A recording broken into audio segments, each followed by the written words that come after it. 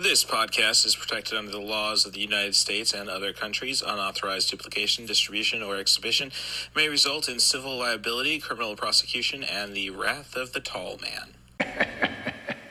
Boy! And thank you for checking out the podcast. My conversation with The Poetic Critic, that's The Poetic Critic on Letterboxd, involved her saying that, at least for her episodes, there needs to be a context warning ahead of time. And because we live in a world with the GOP and younger kids who do not understand satire, I think I can agree that maybe I should put them ahead of every episode. So let me just give you a heads up of what might trigger you. There will be some "is this racist" dueling. I will slip in a cancer joke about the MCU, which I think flew under the radar, but hey, you're ready for it now. There is an oral sex reference, and I have a censored F-bomb pretty much right at the start of the conversation. With all that said, let's get on to the show. Thanks for coming to 90 for Chill, the podcast. Little Hand says it's time to rock and roll. Bring the noise.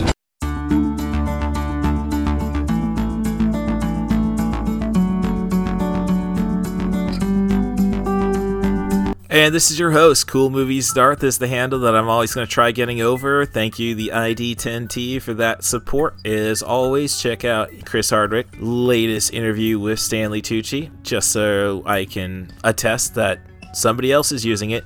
But if you're searching for this podcast, Russ Stevens might be easier.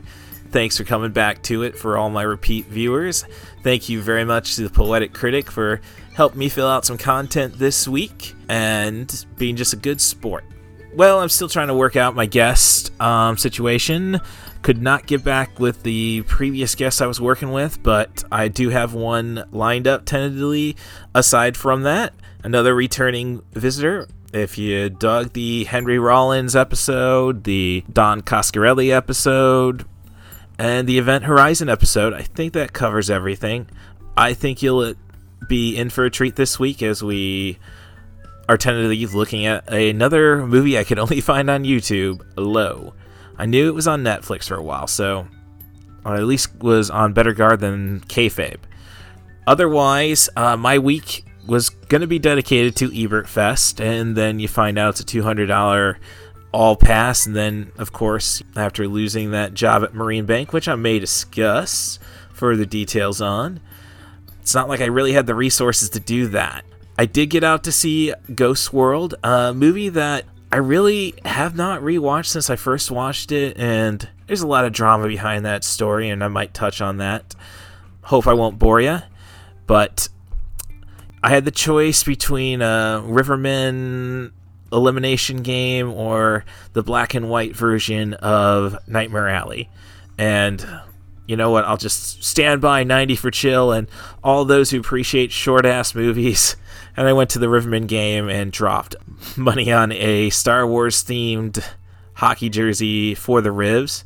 At least I now look like every other loyal fan who took the time to buy one of those gimmick jerseys to show off every Friday and Saturday night. That's where my head's at. Let's get to Ghost World, and then we'll go on to The Poetic Critic. Hey, what do you think you're doing? Shut up that damn noise! Rock and roll, baby. Freedom of speech.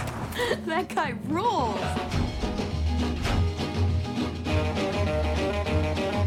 I can't believe we made it. We graduated high school. How totally amazing. I can't help but feel I had some small part in how you turned out.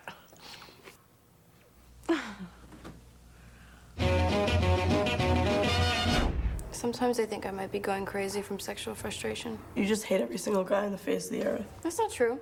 I just hate all these extroverted, pseudo-bohemian losers. You guys up for some reggae tonight? Do you have any other old records besides these? Seymour does. Who does? Oh, him. He's the man with the records.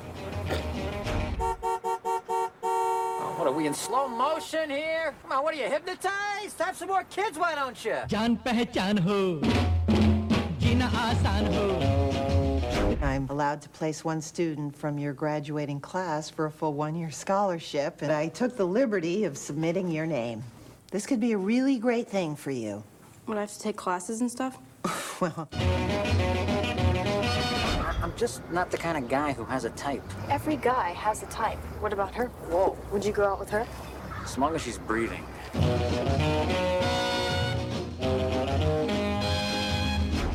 Hey! Hey! You! How many times I tell you? No chef, no service. Get the hell out of my store. What do you think this is, Club Med? It's America, dude. Learn the rules. Loosen up. Feel the music.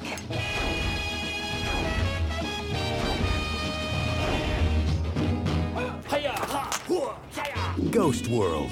The underground comic book comes to life. We have to get together this summer. Yeah, that'll definitely happen. Written by Daniel Klaus and Terry Zwigoff. Directed by Terry Zwigoff. Do you serve beer or any alcohol? After about 5 minutes of this movie, you're gonna wish you had 10 beers.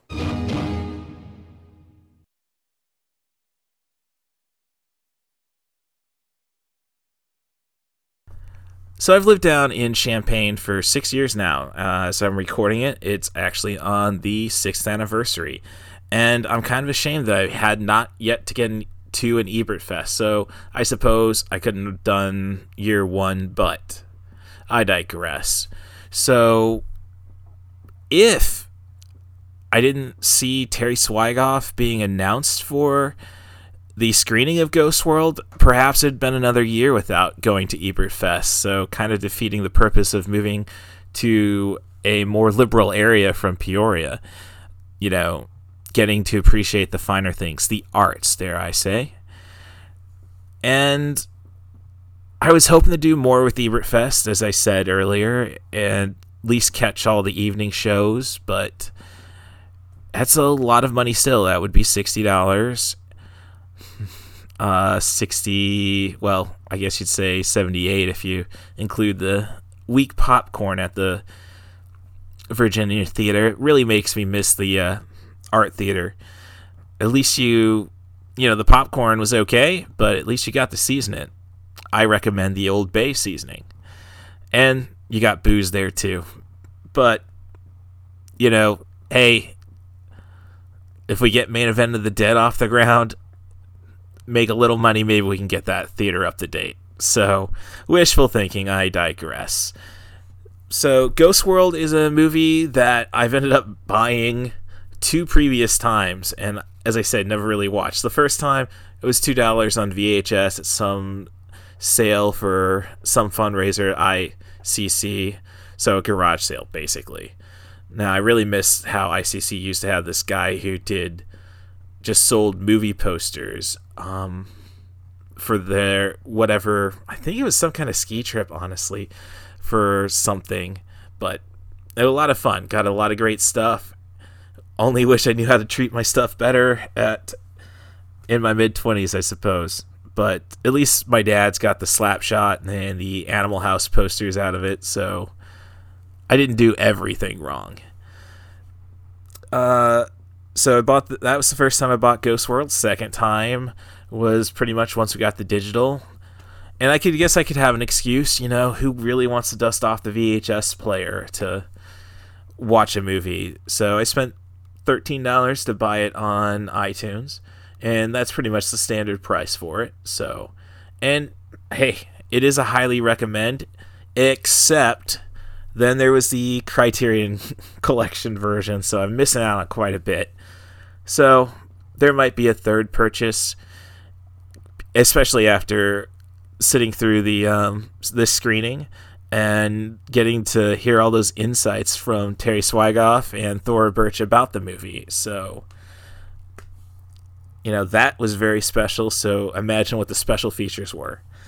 So it was a fun night, and that's, you know, not including the drinking with some English guy at the Blind Pig on Neal Street and just chilling out with the staff. I guess all the weirdos head out to the bar. Dare I say, the pseudo-bohemians, as the trailer mentioned.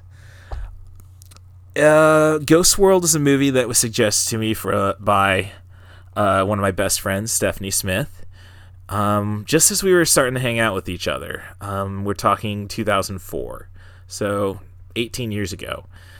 And I think what this movie Well, it's a brilliantly written movie. There's no question about that, in my opinion. And unlike, say, Juno, the dialogue's a little more appropriate. I guess it's just when you're trying to throw in a pregnancy story, I guess it's a little too, serious to be making the jokes that they make in Juno. Definitely works better in Young Adult by Jason Reitman. And that's one that could qualify for 90 for Chill, the podcast. So I guess watching it this time, I got to really appreciate the environments this film had. I definitely did not appreciate the neo-Nazi record shop called Xenophobia. And just the little elements of Enid's room. And it kind of just very much played on relationships I didn't have in high school. So I wasn't the dark, cynical person that I became in my early 20s and my adulthood, and wasn't just being burned out from wrestling or abused by heroin addicts. I don't even get me started on parents. That's for my therapist, and that'll be next month. So Ghost World is just a movie I needed, I think, because I didn't have that Rebecca, Enid portrayed by Thora Birch, Rebecca by Scarlett Johansson dynamic in my life. And definitely not the mentorship of Steve Buscemi's character, Seymour. I just want to make sure I get all the names there. And I think my friend Stephanie knew I needed this movie, and I think she was just prepping me for the type of friendship we had. Basically, I didn't put up, regardless if I ever expressed it, I just didn't put up with what was expected to be accepted as popular, what's cool, what's hip. I kind of always saw through that, and I feel bad about the punks that I didn't appreciate further. But then again, I think a lot of high school is everybody trying to put on a persona and not really mean it. And your characters, Rebecca, Enid, definitely do mean what they are. And Seymour is definitely somebody who just wants people to realize that it's all superficial, and why do we put up with it? And so that's the dynamics we have. So the story starts with Rebecca and Enid at their high school graduation, for only Enid to find out that she has to take a remedial arts class to get her diploma. So their primary goal to start is to just move out and find their own place. College is, come on, what's the point? And for me, watching this in hindsight, even back 18 years ago, it was very much like, yeah, this is stuff kids need to hear, dare I say. And like, you got to know what you want to do. So it's got a great message. I really think anybody who feels like they're not going to fit in, this movie shows you that there are people who are not going to fit in. And you know what? It's kind of like, let people know, it's kind of bullshit, I guess, is how Enid and Rebecca present themselves. They don't get involved with people. They just, basically, they know everything's superficial and they just shove their nose, stick their nose up at it. They don't insult people directly. That's what they say for themselves. And, just hope people get a clue or catch on that, the girl who is doing her acting classes and getting ready to go to college and feels like she needs to get everybody's attention, be friends with everybody. You don't have to do that. And there's a lot of people who just don't. And I guess when Stephanie found me, I was definitely the Seymour of the Peoria wrestling scene. But, I didn't insult people unless I got real drunk, and by that point it's more fun. I guess a lot of people just appreciate my honesty because they know it's just me being honest, and I'm not trying to be mean to anybody. So, and I think you get that same kind of vibe from all our primary characters in this feature. So I should get back into the plot. So Enid and Rebecca, just trying to cause chaos, they do something cruel. They go and answer a personal ad that Seymour placed in a newspaper, and basically set him up to just watch him toil, waiting for a date that's never going to come. And Enid's just fascinated by Seymour that, well, he's just going to roll with the punches and go on to the next thing. And, he's got his record collection, and he's got his fascination with the employer he works for, or at least trying to come to terms about that. Cook's Chicken, which is based off of the franchise Coon's Kitchen, which plays a part in people who actually want to understand Enid, like her art teacher. And that turns out to destroy everybody's lives, actually. Not just that Enid is so fascinated by Seymour that their relationship becomes definitely codependent, and the realization of that kind of ruined their friendship. But in the meantime, just a simple little art project, and Enid's life is ruined, and Seymour's life, it's just a very chain of dominoes. But, outside of this, you get odd characters that Terry Swigoff and the original writer of the comic book, Daniel Klaus, wanted you to take interest in, like the Satanists or the people in the adult bookstore. There's just a lot of great set pieces, and there's a great relationship. I mean, it's a well-displayed relationship, I should say, between Enid and her father, who's just a quiet guy trying to get by, and truthfully very much like Seymour, just wants to find love. So now I just realized, oh great, we got an electric complex. But I'll digress on that one. And Terry Swigoff just does a great job of just capturing all the scenery you need to see to really understand the mood, and just letting his actors act. So let's skip to the Q&A of this screening, and Terry Swigoff,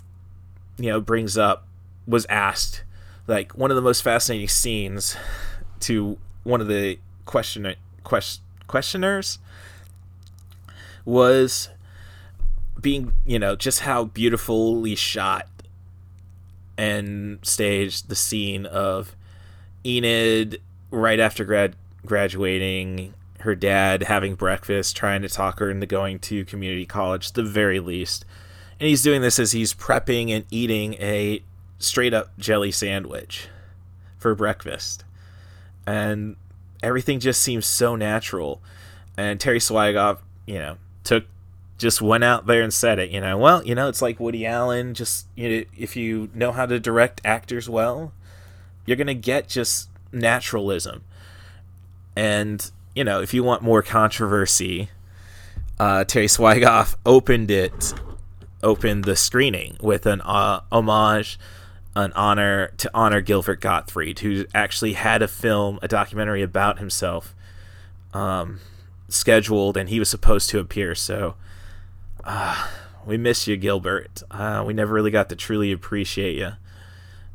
And I don't know if he would be appreciated by by millennials and Generation Z. And that's kind of sad that we're just going to focus on Iago the parrot. I mean, at least it's a deep Shakespearean-based character. So, what Terry Swigoff did to open the ceremony was he played a segment from the podcast, from an episode of Gilbert's podcast he was on, where Gilbert Gottfried read a neo-Nazi review of Ghost World. And Terry Swigoff just knows how to roll with the punches and just appreciated the fact that he was mentioned in the same paragraph, same sentence even, as directors like Steven Spielberg. So that's the kind of humor and that's the kind of attitude of Ghost World. You just got to step back and laugh and just... I guess with the end of Ghost World, nothing really falls into place. I had a conversation with one of my coworkers, who Kodiak, a former guest, Kodiak Thompson, mentioned, who introduced him to John Dies at the End. How he thought that the entire concept of Enid just getting on a bus that only an old man was waiting for because the line was officially stopped was an indication that everything was so bad she just committed suicide. I didn't read into that, and they didn't bring it up. If anything, Swigoff was saying, I was hoping to originally kill Seymour off that way. Hang himself in his mom's basement. Which I think would be a bad choice. That's usually, like, as Kevin Smith was told about Clerks, killing Dante in the end just means you didn't really have an ending. So I'm glad they fleshed out an ending. I definitely recommend reading anything by Daniel Klaus. It's just the humor. And again, it's all about environment, which is brilliantly captured in this feature. So, yeah, I'd say anything by Daniel Klaus is worth a read. And this movie is a great entryway into at least how he presents his worlds. And, you know, it's kind of like, you know, what if, this might be an oversimplification, what if Clerks actually went to places besides the convenience store?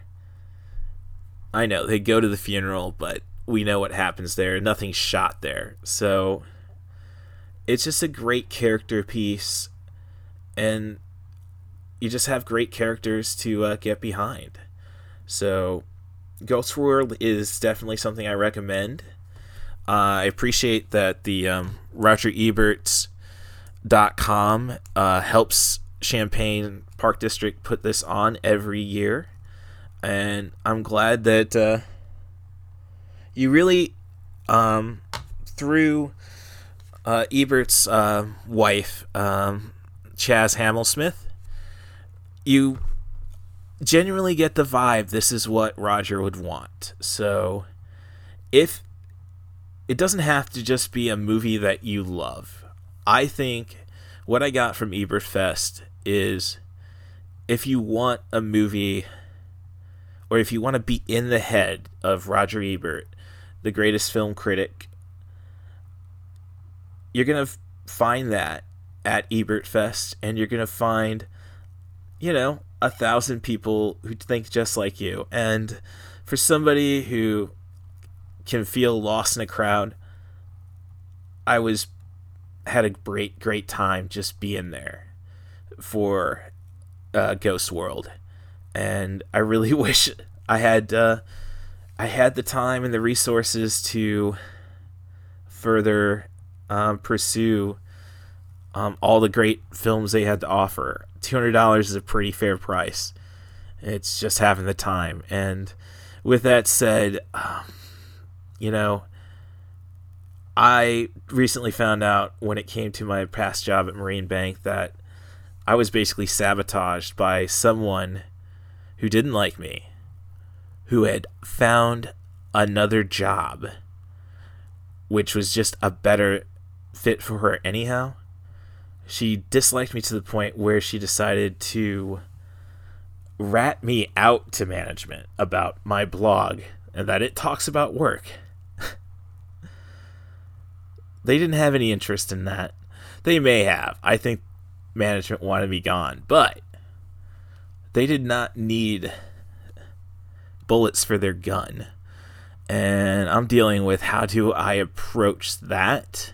Somebody who wanted to just destroy my life just because she felt insulted because I said that they, and maybe she just felt insulted I used gender neutral pronouns when I vaguely described this person who watched Telegraph videos at work and didn't care if anybody else heard them.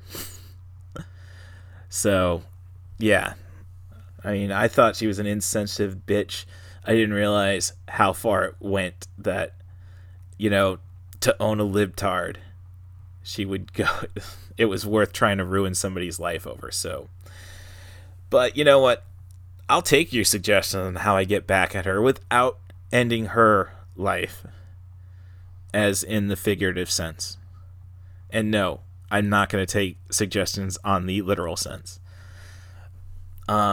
But, more importantly, though, this is an escape. This podcast is my therapy. I'm glad I got that all out there. But I'd rather focus a little more on movies. So if you have a movie you want to discuss, a director, a theme, an actor, send that to rustthebus07@gmail.com. That's RUSSTHEBUS07@gmail.com. As long as we focus on sub 100-minute material, I'd love to have that chat. And if you want to talk trash about the podcast, @CatBusterUs is my Twitter handle. And if you want to know what I'm watching all the time, letterbox.com/CMDarth. So, let's get to a better mood, a little more fun and casual, and talk with the Poetic Critic. Thanks again for coming. Truman! Vital signs are good. Lights. Cue the signs. Camera. Yeah!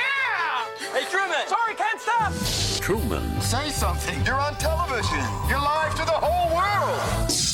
That's amazing! Jim Carrey is Truman Burbank. Wanna do it again? No! In the movie Newsweek called the #1 film to see this summer. It's the miracle! The Truman Show, rated PG. In theaters everywhere, Friday, June 5th. Well, I mean, you go back to Trainspotting with, what about The Untouchables? I don't read into that, despite the Academy Award. Well, that's smack all. It's a sympathy vote.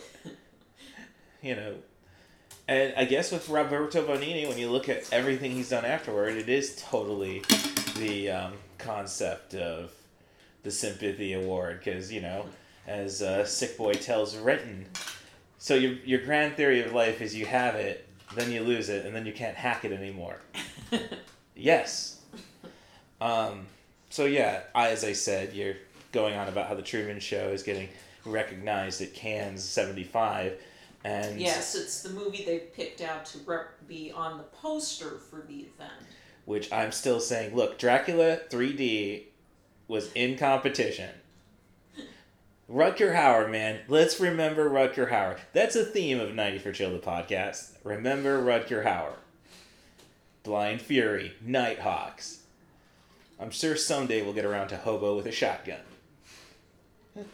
So, other things I'm thinking about is I know that the summer movie season starts next week. Essentially. I mean, we're going to take, the week after, because the 1st of May is Sunday, and then it's, I just looked over the cast. We all agree that early May is roughly the start. Now it's been that way at least since The Mummy. Yes. The Brendan Fraser version. Yes. Well, I mean, Doctor Strange, I don't know how you're not getting up for Doctor Strange. I know, I haven't seen the trailer, but I just saw the cast. We got Patrick Stewart. We got Bruce Campbell. I saw the first trailer, the one they ran during the Super Bowl. Yeah. But where's Jeff Goldblum? He's got his other movie. Did that trailer not have Jeff Goldblum? No. Love and Thunder didn't drop? Oh. There's absolutely nothing that confirms he's in the movie. Well, look, he showed up for What If. I'm sure he's going to be there. Provided he doesn't die of cancer. Look, he showed up for What If in part because he recorded a much bigger part for an episode that's not going to show up until season 2 because of COVID. Well, okay, that's what it is, but come on.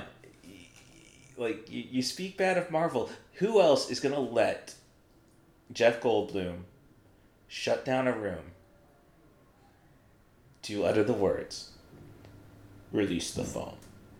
How do you know that's not going to happen in Jurassic World Dominion, though? I could write a scene up for that, but it's like going to a pitch meeting on Screen Rants.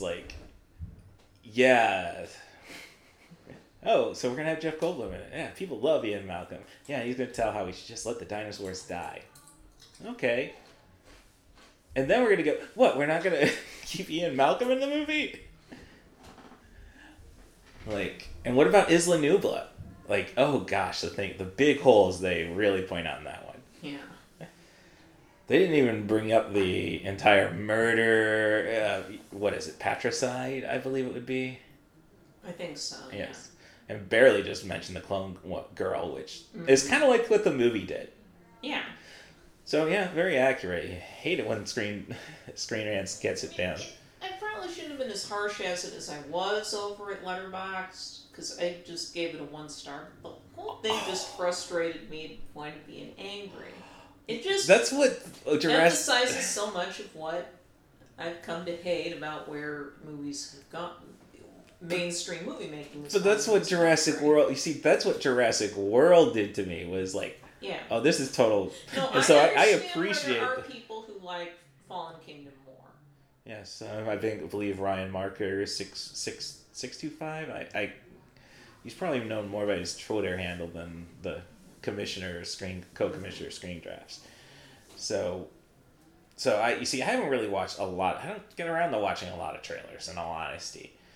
There's always. Well, I don't really watch new trailers anymore myself. Yeah. It's not that they're not easily available. Yeah. But back in the 90s and turn of the millennium, I loved watching trailers when E would have them on TV. They had that old coming attraction show. Well, stuff like that. Access TV, I still believe, has not as often as they used to, because I did keep up with that for a while. Okay. Of course, another problem is that because we've had so many COVID delays and stuff, we're getting a lot of the same trailers again and again, or they're having to scrape for indie or import trailers. Mm-hmm. One of the jokes that was around Morbius when it came out a few weeks ago is finally we'll not have to put up with that trailer anymore. I didn't totally mind the trailer for Morbius. I do want to see Morbius, which really says something I don't know. I was talking to you about it yesterday. I really need 20 years off from the Marvel Cinematic Universe. It's not my bag. Now, if it was Star Wars, I'm still bitter about, and I'm still blaming the lack of a Star Wars picture for COVID-19. I'm just saying, what's to say I'm not right? That I know it's correlation, not causation, but well, yeah, because you got Rise of Skywalker at the end of 2019.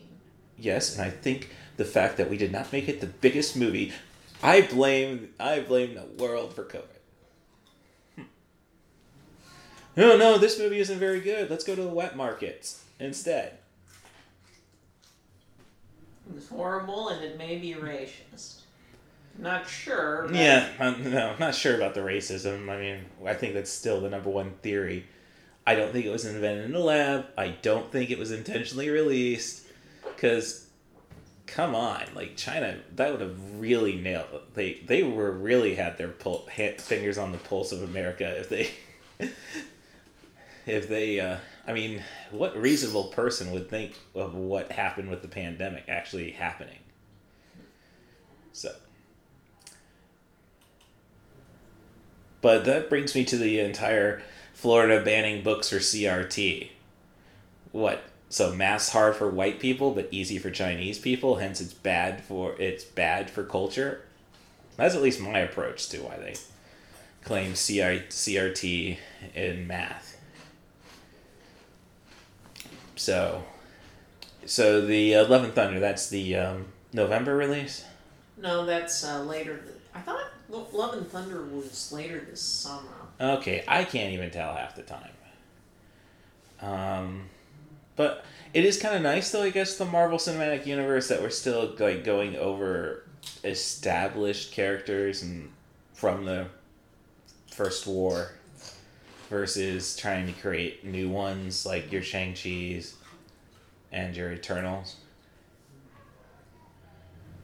Well, not if the stories I've heard that apparently a lot of artists and creatives who worked on the comics that introduced a lot of these characters are not being properly compensated for their work. Yes, that's been the same way since Siegel got shagged on Superman. Disney has more money than Croesus. They can afford to pay the creatives. I'm not saying they can't afford to. I'm just saying that as somebody who was just at Everfest and was there for the Q&A for Ghost World with Terry Swigoff, he was going on about how the track that the original record, one of the few prints of the song that Enid plays on repeat, Devil Take My Woman, sold for $99,000 on auction. Biggest sale of an original record, unless you count, the Wu-Tang and Martin Shkreli thing. And Terry Swigoff said, that's more than what I made working on Ghost World. And granted, Ghost World didn't make any money until DVD, but you get where I'm coming from. I think as a creative, you definitely should not be thinking about the compensation, because it is not going to be there. And that's not a healthy way of looking at going into a creative industry. Well, not in the capitalist society, anyway. Yes, that's why. I mean, if you expect to be watch movies like Stalker and Solaris. Adapted, you have to be willing to fight for what you want. Well, look, I totally acknowledge that. Well, I don't know if I can say that. Not to defend the capitalist system.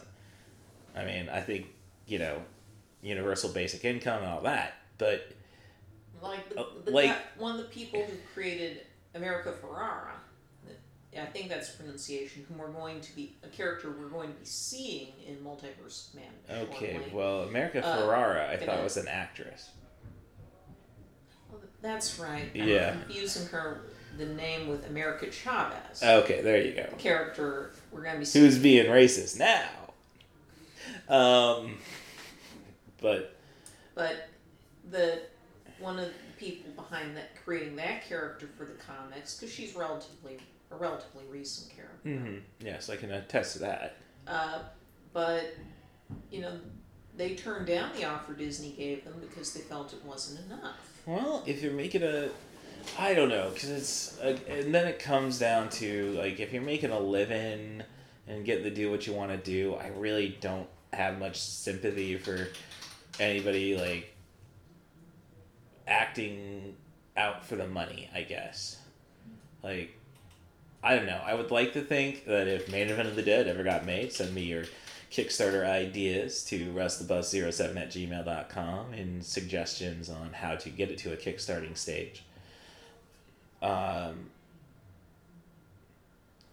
I don't know. The point of the matter is when you create something, you should not be thinking about the compensation.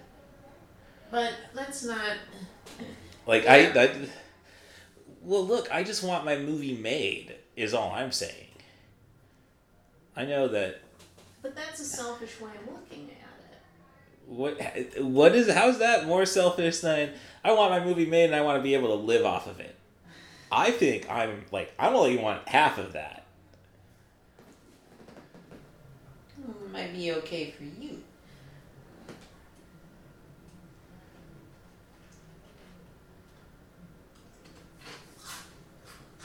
But looking at this Hollywood Reporter article, Joe Casey, to quote, Casey has not received payment for America Chavez outside of the page rates he got when working for Marvel as a writer when he and artist Nick Dragotta introduced the character in 2011. Yeah, but I mean, it's like, that's why comic book writers write so much. Like, they sign these crappy deals. Now, if you want to get literary agents, get better literary agents out for them. Well, you can argue that with comic books, do not sell as comic books the way they used to. No. And that you're not going to make a huge amount of money. But if you're doing these adaptations for other media that can be incredibly profitable, it's fair to state that the people counting the beans should be willing to divvy up those beans. That's just natural to begin with. Again, it's like, I can stand with you on, like, no, I don't want my character being there when I know they can make this much money. I could stand behind that idea, but I guess what I'm saying is, like, if Marvel owns it, if you sold it to Marvel, that's Marvel's thing. I mean, it goes back to South Park at the South Park Film Festival when Stan explains to Cartman why he's a sellout. This is after, like, no, this is all you get because of the merchandising. And Cartman, you're a sellout. If you try to make money in Hollywood, you're a sellout. So, I'll just have to agree to disagree. I'm with those who think there's more effort made to compensate artists and writers. Look, well, and I agree that there should be, but I'm just saying, like, I understand the rules how they are, so don't, if anything is a author, especially in a crowdsourced society now, you can go and find your way around that by, like, writing a graphic novel of your own, which people will buy on its own. And then it won't get made. Okay, all right. Then it won't get made into a movie because nobody's going to buy the rights to it. Oh no, I mean, like our poor little buggers who got screwed by Netflix. Yeah. And Hulu and Nickelodeon and Warner Brothers. I mean, Bone has been canceled by Netflix, and again, this was the third time they were trying to get that made, and that was probably the best opportunity to do an adaptation that would please the fans. I read the first volume of Bone. It's not my thing, but it is a fairly long work, so a series would have been a more appropriate way to handle it. But we also had Disney suddenly shutting down Blue Sky Studios while they were trying to finish up the Nimona adaptation. That one is still going to be finished over at Netflix because they were pretty close. The creatives were pretty close to wrapping it up anyway when it was suddenly canceled. But that's a rare success story, and it was almost a skin of their teeth thing. I would say that with Blue Sky Studios, sorry to sound cold, after rewatching Ice Age, just as like background imagery as I was working on a podcast, and realizing that this is just Land Before Time without the death. But I look at the effects, like, the characters were created well, but they were pretty lazy with the backgrounds. It gave me Food Fight vibes. I don't need that. So if I have to cut off Blue Sky Studios to avoid those flashbacks, man.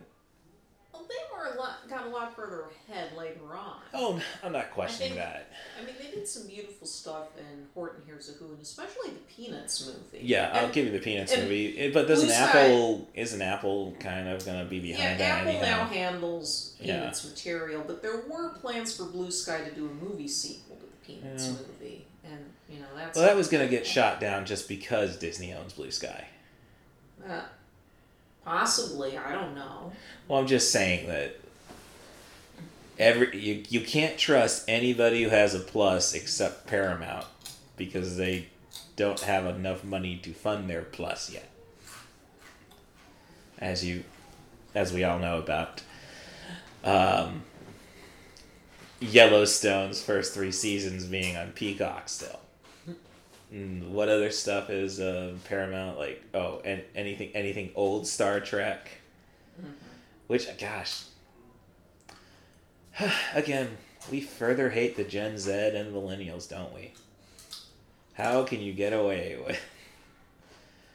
Oh, if you like Star Trek, you're gonna like Star Trek.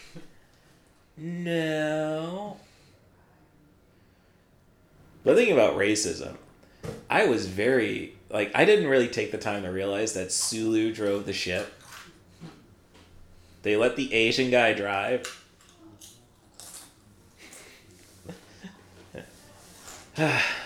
But, I don't know, I'm just primarily just going to do a little bit about my experience at Ghost World, and so we don't have to go long at all, but, so, to keep the mood light, no context songs. So, I got double the followers as Rory, but I don't follow Twitter like she does. She has fun with Twitter. I admire that of her. Well, the current trending kerfluffle on Twitter, for those unaware this weekend, for those who are not paying attention to the Johnny Depp Amber Heard wars currently going on Twitter, which are very sad, but there had apparently been some complaints over on TikTok involving taking the Steve Martin number King Tut, in particular the performance he did of it on Saturday Night Live, out of context and not really understanding or being offended by that goofy little number. Yeah, it doesn't sound like offense is what's taken. It's just like, gosh, what a bunch of grandpas. And there's been some joking, what other songs or comedy acts are going to be taken out of context next, or misunderstood by the TikTok generation. Profile here, because I like to cite my sources. But Andrew Otis Weiss, or at that Weiss guy, started a thread of other songs that should they're going to get context-free hot takes. Although I like Alexandra Daddario's comment. You don't think TikTok is hilarious, but don't get King Tut. Okay. Jeez. Yeah. See, the only TikTok I really... I have TikTok downloaded, but that was more or less just to piss off Donald Trump. I will say, former guest of the show, Andrew T.D., I believe it's at the Class Squatch, has some good stuff on his feed. But yeah, otherwise, lazy people just throw it on the Snapchat anyhow, and that's where I get it. Look, I'm looking for the girls who are making me consider getting into these massage industry, not stupid videos I wouldn't watch. So, yeah, I mean, the best thing I could have to offer tweet-wise was to tell me don't you eat the yellow snow is taking away my freedoms. My contribution to the thread was, the cow goes moo, but is that really the way it goes? Yeah. And that just brings me back to the guy playing a Robot Chicken sketch, a guy doing the spin. The cow says moo. Your mom goes, because I got my dick in her mouth. Russ, we're going to have to talk in the future about content warnings on this show. Hey, look. I am censoring my F-bomb from the sick boy conversation. I think... But no, I do appreciate you bringing that up because I think everything needs a context warning. Yeah. I think that's just how we should live. Political correctness is not a problem. It's people who think political correctness is a problem just because they're too lazy to say, okay. But that brings me back to watching Peacemaker last night. Look, Chris, if you're going to be sarcastic, you need to give us a warning. Like this. I'm not worried about John's extra weight at all. I'm being sarcastic. I don't care if he dies young. So, are we still excited for Love and Thunder, or are you really putting your chips down on Goldblum? I'm putting my chips down on Goldblum. It's Taika. This is a deal breaker for me. It's Taika Waititi. I don't have that. I'm not familiar enough with his back catalog to care that much. I know I should be catching up on some of it. Yeah, I do need to get... Only the film of What We Do in the Shadows. Yes. But I don't... It is on my Apple account, so boot up the Fire Stick. And no, I do need to watch... I'm surprised you haven't gotten into what is the pirate show? Our Flag Means Death. Death. I mean, it's got, that one Kiwi comic. He used to be on At Midnight a lot. Rory or something. Did a great job selling me on it. Oh, Darcy. Darby something. Like he would paint.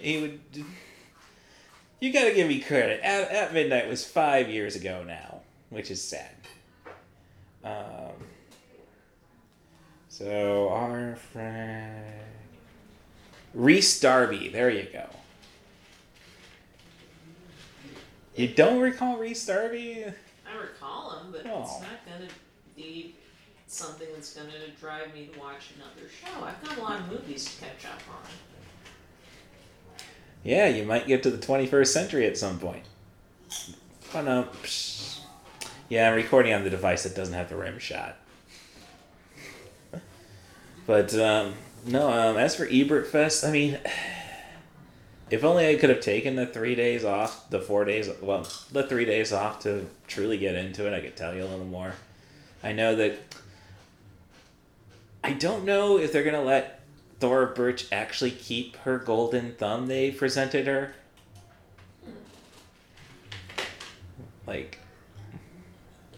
Because after the person asked the question about how brilliant was the scene of Enid's dad making and eating a jelly sandwich, being declared the greatest question Terry Swigoff has ever received. Look, I usually give a prize out. Give me your email address. Give him the thumb. No, that's mine. But yeah, it's so. Otherwise, that night ended up with just getting drunk with some English guy trying not to mimic his accent, while still dropping my eccentricity of using a lot of British terms. Bollocks, measuring cats and stones. So, otherwise, any other thoughts on cinema at this time? Not right now. Any film suggestions? I don't think I've got anything that's both short enough and I like. Well, yes, but I think, and I hate to give Pete Davidson... Both of those two things.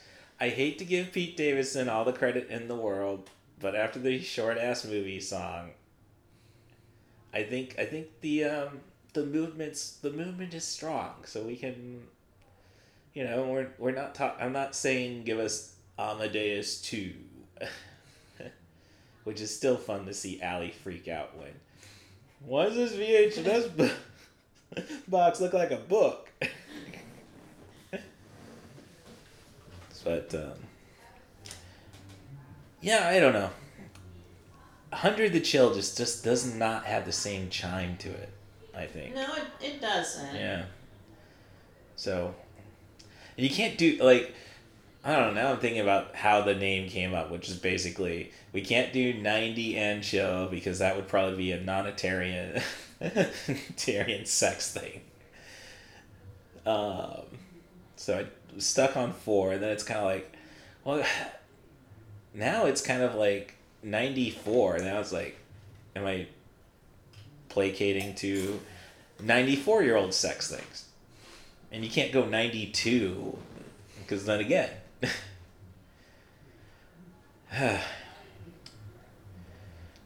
The point is, rate, subscribe on iTunes, Spotify, and wherever you get your podcasts. 5-star reviews, preferably. If you want to talk trash, go to @CatBusRuss. It'd be nice to get treated like crap over movies instead of, just telling gun nuts where to shove their guns. Basically where David Bowie would shove a gun. Rory does not appreciate the man who fell to earth joke. No. Thought you thought it was funny when it happened. Or at least you were joking about it when you're describing that. But if you want to keep up to date on the smartest mind in cinema in Central Illinois, the Letterboxd account is The Poetic Critic. That's The Poetic Critic, all one word, no underscores, what have ya. And thanks again for coming to the show. No problem. And thanks, Stacia Harden, for keeping me rolling. If anything, you should be using your otherworldly powers to make this a success, because this is your legacy. So, until next week. Can I hear a wahoo?